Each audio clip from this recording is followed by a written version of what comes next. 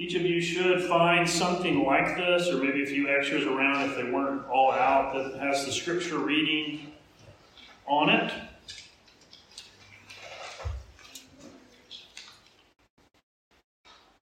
So you can tell that I'm not just from up the road. Please don't say Canada. From the United States of America. Tennessee, to be sure. My name is Marc, Scheibe. My wife is Liz. We have Anna with us and Hudson. We have a daughter, Campbell, as well. And our son, no, he's there. Our other son, Joshua, who is back in America at university.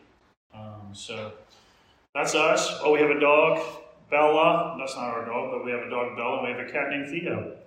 So that's actually all of us. So, but let us come together now as I have a few remarks for you and just an opportunity to open God's Word for us that God may bless it. So let's read. And what I'd like to do, and you'll understand this as I go forward from here, but you'll notice there's two sides in front of Psalm 136. You probably read Scripture, maybe you haven't, but what I'd like to do, and the reason we're going to do this is because this is how this would have been read throughout time for God's people. So a priest would have stood up. I'm not the priest. Would have stood up and read the first section or something like it. Anything from about God and His history and whatnot. And the people would have responded with the second part. For His steadfast love endures forever. So you get to participate. And I want to hear you, okay? So I'm going to read the first one of each. So you're going to read 26 times. For His steadfast love endures forever, okay? And and this is God's Word. I'll tell you more about the psalm here in a minute, but let's see if we can't do this. Give thanks to the Lord, for He is good. Give thanks to the God of gods. Give thanks to the Lord of lords. To Him who alone does great wonders.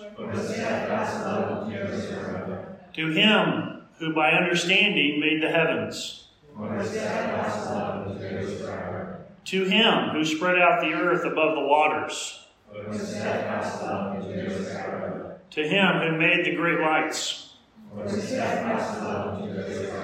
The sun to rule over the day. The moon and stars to rule over the night. To Him who struck down the firstborn of Egypt. And brought Israel out from among them. With a strong hand and an outstretched arm. To Him who divided the Red Sea in two. And made Israel pass through the midst of it. But overthrew Pharaoh and his host in the Red Sea. To Him who led His people through the wilderness. To Him who struck down great kings. And killed mighty kings. Sihon, king of the Amorites. And Og, king of Bashan. And gave their land as an heritage. A heritage to Israel his servant. It is He who remembered us in our low state. And rescued us from our foes. He who gives food to all flesh. Give thanks to the God of heaven. Amen. Good job. Let's pray and ask God to bless His Word to us. Give thanks to the Lord, for He is good and His steadfast love endures forever. Heavenly Father, it sounds trite to refer to You just as good. For You're the quintessential, unparalleled goodness. All goodness finds its source and meaning in You. Nothing compares to the grandeur of Your steadfast love. specifically in Jesus. Because of his finished work, your love is immeasurable, unwavering, and inexhaustible. What peace and joy and freedom you give us. Father, we know that you love us. We hear that you love us. Would you show us this morning, as we see your steadfast love, as we remember today, as we look upon your steadfast love, might we remember and know that it lasts forever. It has no end. In Jesus' name, amen. This psalm,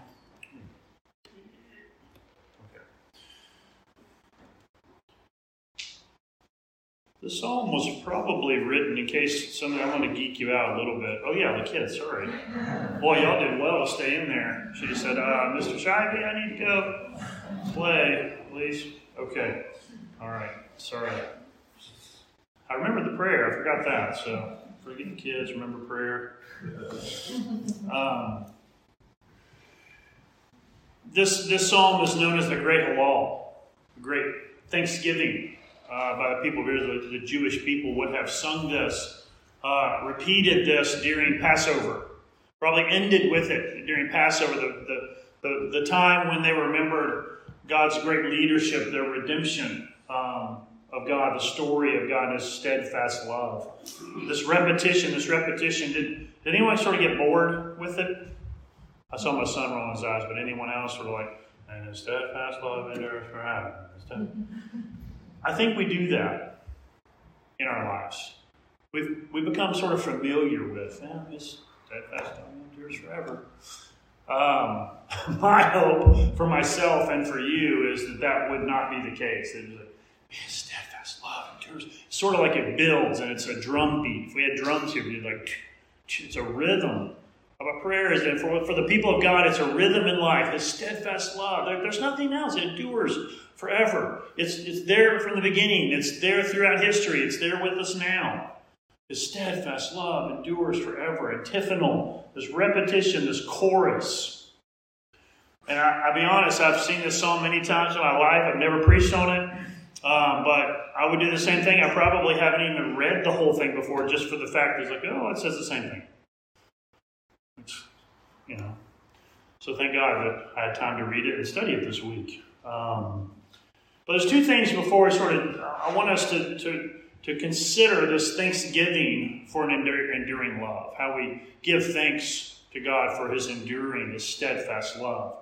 And there's two things in particular I want us to see just that sort of mark the psalm, and I want us to get in with the author, who probably was Hezekiah. So that means this psalm was written post-exile. Like people of God got out of exile, the Babylonian captivity. You know some of your church history. Cyrus the Great Persian, who led them out of captivity, praised God at the end of 2 Chronicles. I know you've read 2 Chronicles through and through. At the very end, which is the very last verse of the Old Testament, in the order it would be in originally, would say, praise be to the God of heaven.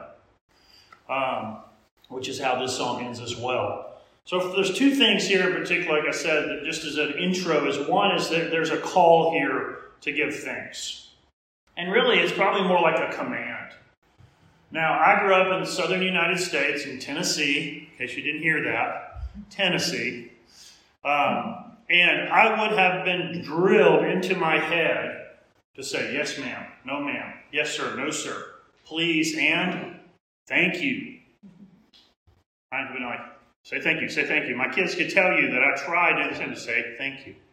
Right? Are you thankful? You're grateful that this is an important thing. And surely the people of God, that should be something that's just goes with us, that we are a grateful people, that we're a people of gratitude for what God has done. And so the author here, the psalmist, is saying, oh, give thanks. Oh, give thanks. And he says it 4 times.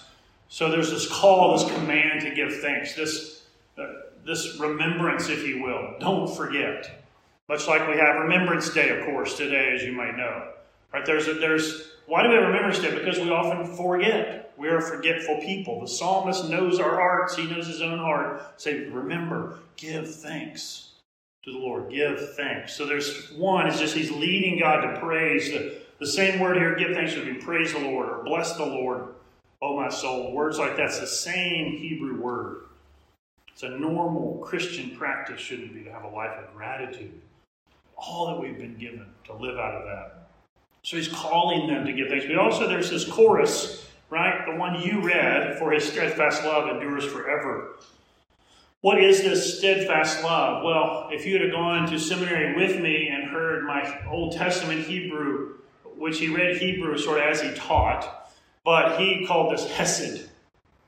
This is a word, God's loving kindness, his steadfast forever, never ending, never unwavering, constant, without end love. This quintessential trademark of our God, to never let go, to never end, to never waver. Romans 8:31 tells us about this love. I'm going to read this to you. It's a great part of God's everlasting love. He who did not spare his own son, but gave him up for us all, how will he not also with him graciously give us all things? Who shall separate us from the love of Christ? Shall tribulation or distress or persecution or famine or nakedness or danger or sword? No, in all these things we are more than conquerors through him who loved us. For I am sure that neither death nor life, nor angels, nor rulers, nor things present, nor things to come, nor powers, nor height, nor depth, nor anything else in all creation will be able to separate us from the love of God in Christ Jesus our Lord.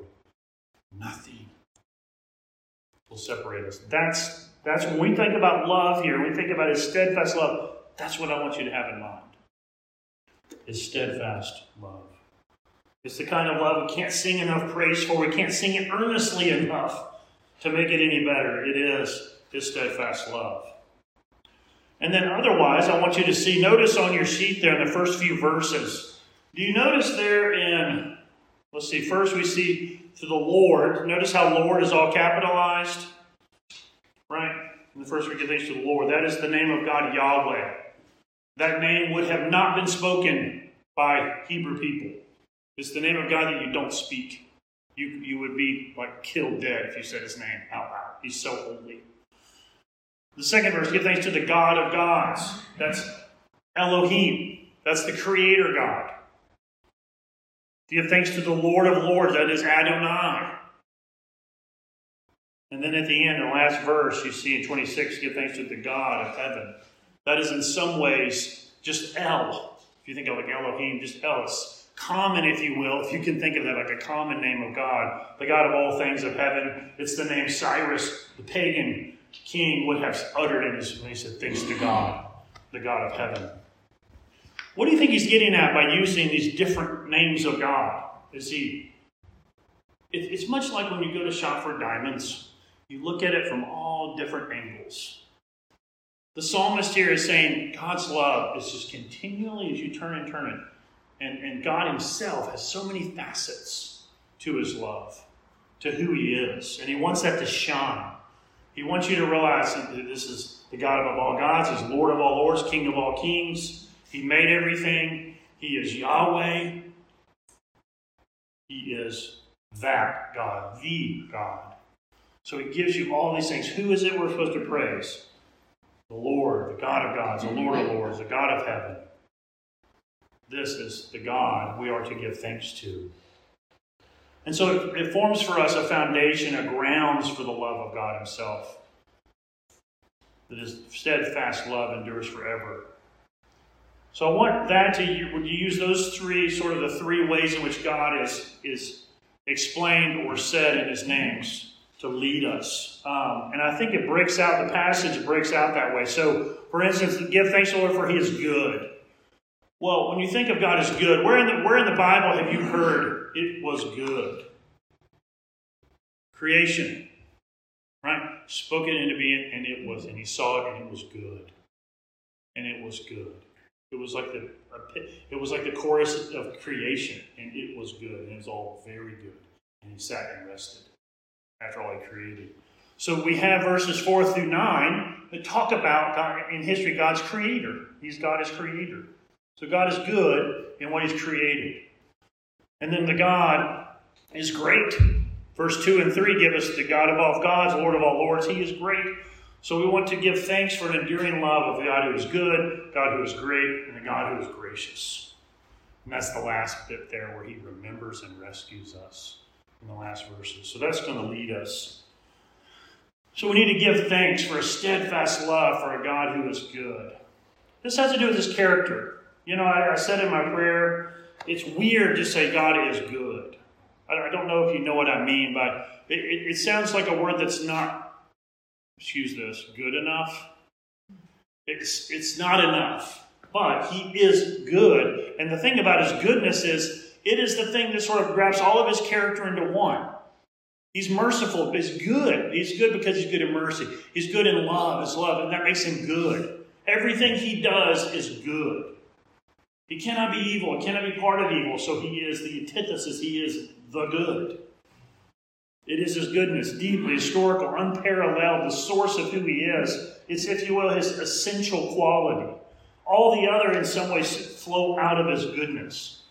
James 1, New Testament tells us, don't be deceived, my brothers. Every good and perfect gift is from above, from the Father, with whom there is no variation or shadow due to change.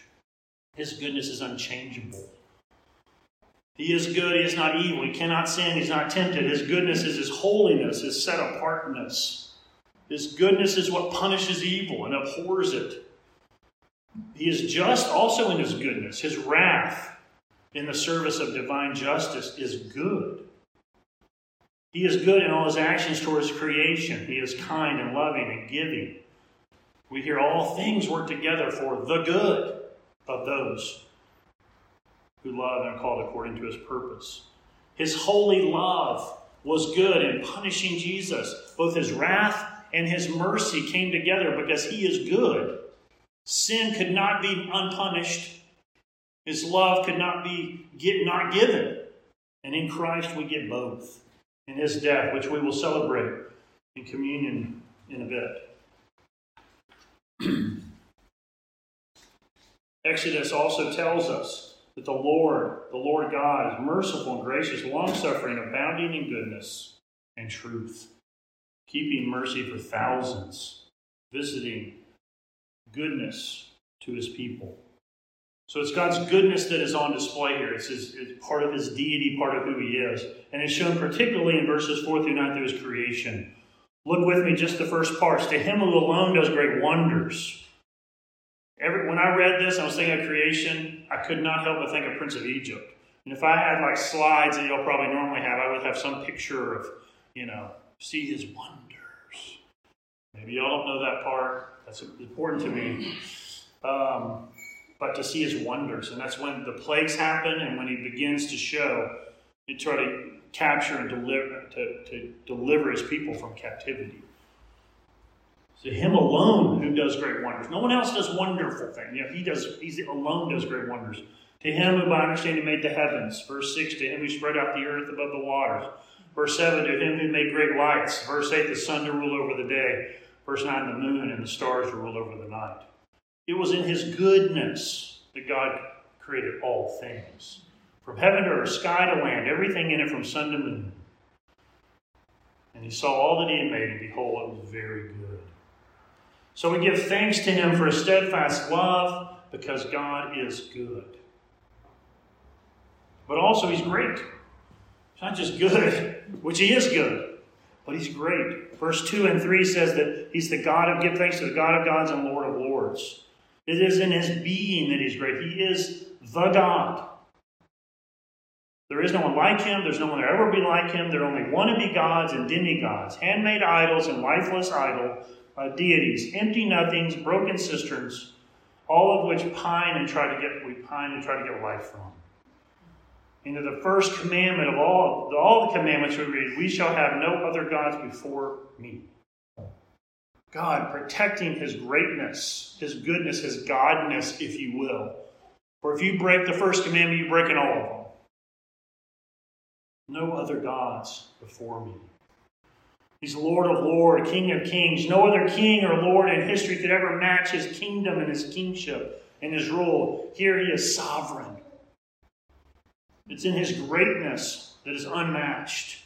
But it's also in his greatness where his goodness to come together to make sovereignly working all things out for his glory and for the good of his people.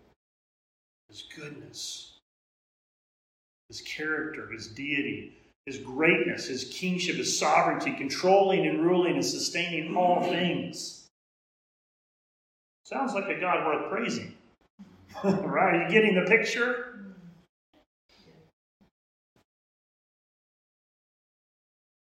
And all these things we give thanks to him. His steadfast love endures forever. Not just who he is, but what he does by creation, but also this redemption story.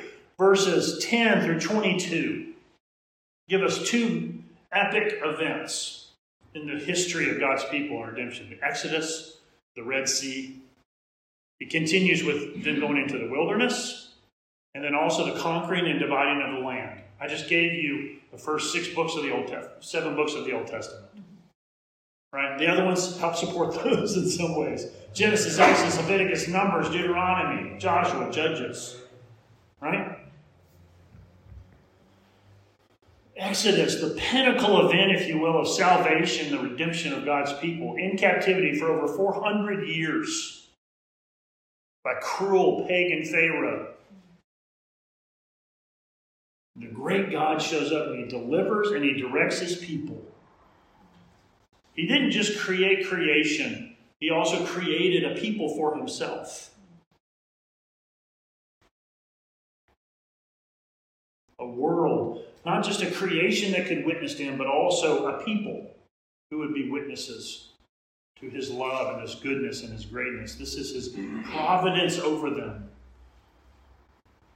Now, I don't know if anyone noticed, maybe y'all have been in church a lot of your life, but when you get to verse 10 and we start talking about God's goodness and his greatness, some of us may have gone, whew, I know God's good and a God of love. We're talking about his steadfast love endures forever. But he struck down the firstborn of Egypt. Smite is the word.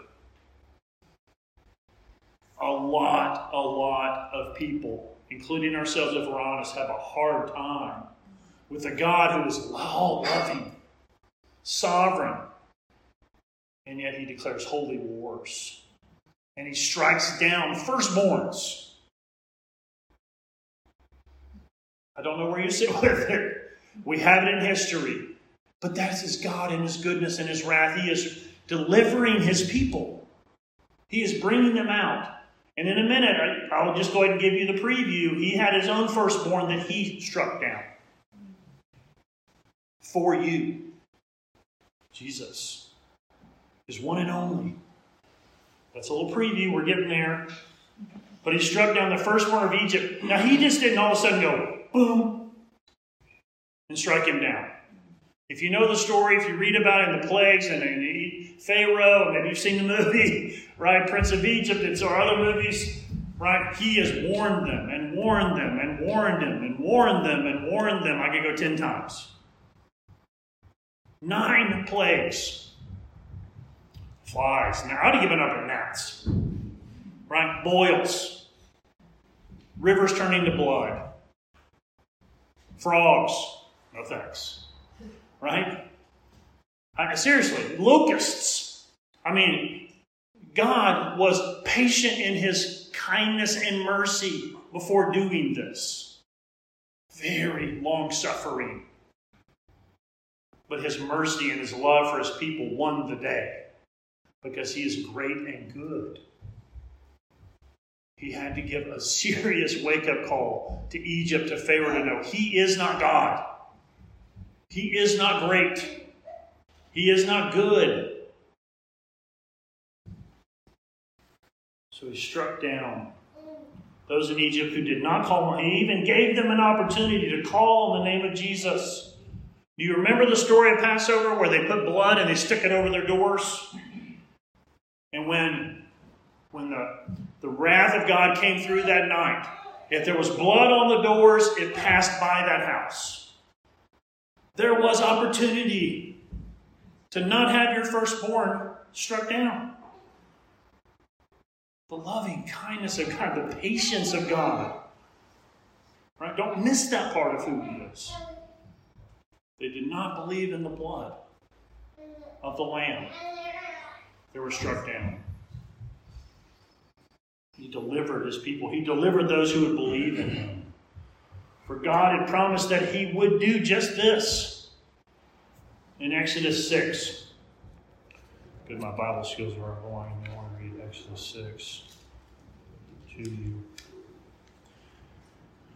The Lord said to Moses, "You shall see what I will do to Pharaoh. With a strong hand he will send them out, and with a strong hand he will drive them out of his land." And God spoke to Moses and said to him, "I am the Lord. I appeared to Abraham, Isaac, and Jacob as God Almighty.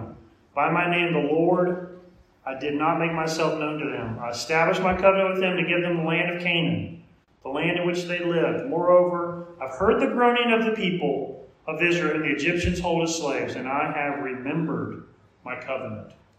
I am the Lord, and I will bring you out from under the burden of the Egyptians. I will deliver you from slavery.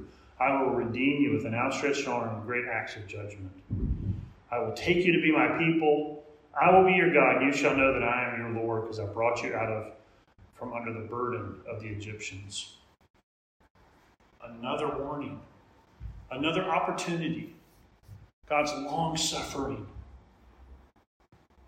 But his steadfast love must endure forever. And so he fulfilled the promise he gave to them, that he would deliver them. And so it tells us he struck down the firstborn. He brought Israel out from among them with a strong hand and outstretched arm. Did you just hear that in Exodus 6? Strong hand and an outstretched arm. To him who divided the sea. Israel passed through it. Look at Exodus, the Red Sea, where the Egyptians, still not getting the point, pursued God's people, thinking, we can be just like them. We'll go through on dry ground. Water closed up on them. Another deliverance, a separation of God with his people from evil people, from evil. What a good and great God. For his steadfast love endures forever. The psalmist is giving us a history lesson. Look how good God is. Look how great he is. He directs them through the wilderness. Although the Egyptians didn't get it, sometimes we, as God's people, don't get it. So they wandered for years and years, but God directed them. He gave them fire by night, a cloud by day, bread every day. He led them through Moses. He met with Moses in the tent of meeting. Their wanderings are chronicled for you if you want to go read Numbers this afternoon. He gave them water from rocks, victories over enemies. God's mercy was steadfast even in the wilderness. And then 17 through 22 chronicles for us God fighting for his people in the conquest of the land he had promised them, Canaan, the promised land, their inheritance. They had deed to that land. God created it, he gave it to them. It was theirs, and he took it back. He took what was rightfully theirs, and he fought great pagan kings. The land had been occupied by Pharaoh, the Babylonians, Persians, Romans, whoever you could think of. God's kindness and mercy and faithfulness gave them what was theirs, their inheritance. It says heritage. So his goodness and his greatness triumph over evil, wicked, tyrannical, not so great kings who ruled over Israel with a ruthless pagan. Like a skillful surgeon taking out cancer from the body. God in his kindness, in his steadfast love, struck down and took out the pagans. Creating, redeeming, delivering, providing, interceding God. For his steadfast love endures forever. So we get to verse 23 to the end. We've seen a God who's good. He's great. He's also gracious. He's not only God to just his people. He's God of all things. He's trying to redeem all things. To save the lost. One day all things. Every knee will bow to Jesus. He's a redeeming God. But as we are remembering, I want you to see here that God is the one too, thankfully, who remembers. and he rescues. The very passage tells us. It's almost as if the psalmist has been leading this antiphonal sort of him who struck down and him who saved and him who led you through the wilderness and and he switches here. Notice it's not just to him, to him, to him. Notice here in verse 23, it is he who. It's as if he's like me standing and all of a sudden he turns with them. It is he. Like, I'm with you. It is he who remembered us in our woes. It's he who remembered us in our low estate. It's he who rescued us from our enemies. This is again a post-exilic people out of the exiles, covenant people, gracious to remember them, that are set apart for him. He with us, like them, hopefully will enter, not just in a history lesson. This is our story. If you are God's people, this is your people. He's been ascribing praise and thanks to God. Now stepping out, stepping into history himself and putting everyone in it. He is leading in thanksgiving. He is giving thanks. The very thing he commanded and called them to do. So not only has Israel been rescued and redeemed and given food to all flesh, it says in 25. This Creator God has given good gifts. He's given all food to everyone. He has given opportunity. And he's a God who continues not just to have restored and rescued and redeemed Israel, but he has done that for you and for me. And all who would call on the name of Jesus. Their story is our story. Their history is our history. Is their God your God? Is your God good? Is he great? Is he also gracious? Have you found him in your low estate? Or better yet, has he found you? In our own state of sin and misery? Do you know this Lord, this God of gods, this good God, the King of all kings, sovereign Lord? He has come to feed you. The word here for food is bread. Like manna, the bread from heaven that he gave them. We have Jesus who says, I am the bread from heaven. Moses gave you that bread. I tell you, God gives you this bread. In John. He is the ultimate redeemer and rescuer. He is God with man. He has come down. He is the good God. He is the King of kings and Lord of lords. He is the exact representation of God himself, it tells us in Hebrews 1. He is the picture of God's unfailing, steadfast love that it will endure forever. God so loved the world that he gave his one and only Son, that whoever believes shall have eternal life. You see, this is a history. This is Jesus. We prepare now for this table, for these elements of bread and wine. That's Jesus' bread and body and blood. We need to remember, as God has remembered us in this table of remembrance, just how far the good and great and gracious is our God, and sending his Son Jesus into history, his firstborn struck down, his blood shed for your sins, so that God's wrath may pass over. He too was led through a wilderness for your sake, that you might not ever experience that kind of wilderness. Ultimately directed by God with outstretched arms on the cross. The greatest act of God's love. Assuaging his wrath and his mercy. Striking a blow, not to Jesus, yes, physically, but a blow to all kings and all kingdoms, that he is God, and that he is a redeeming God, that he has provided that which you absolutely need, that whoever believes will have an everlasting inheritance. Is this not worthy of praise? Is he not? For his steadfast love endures forever. Let's pray.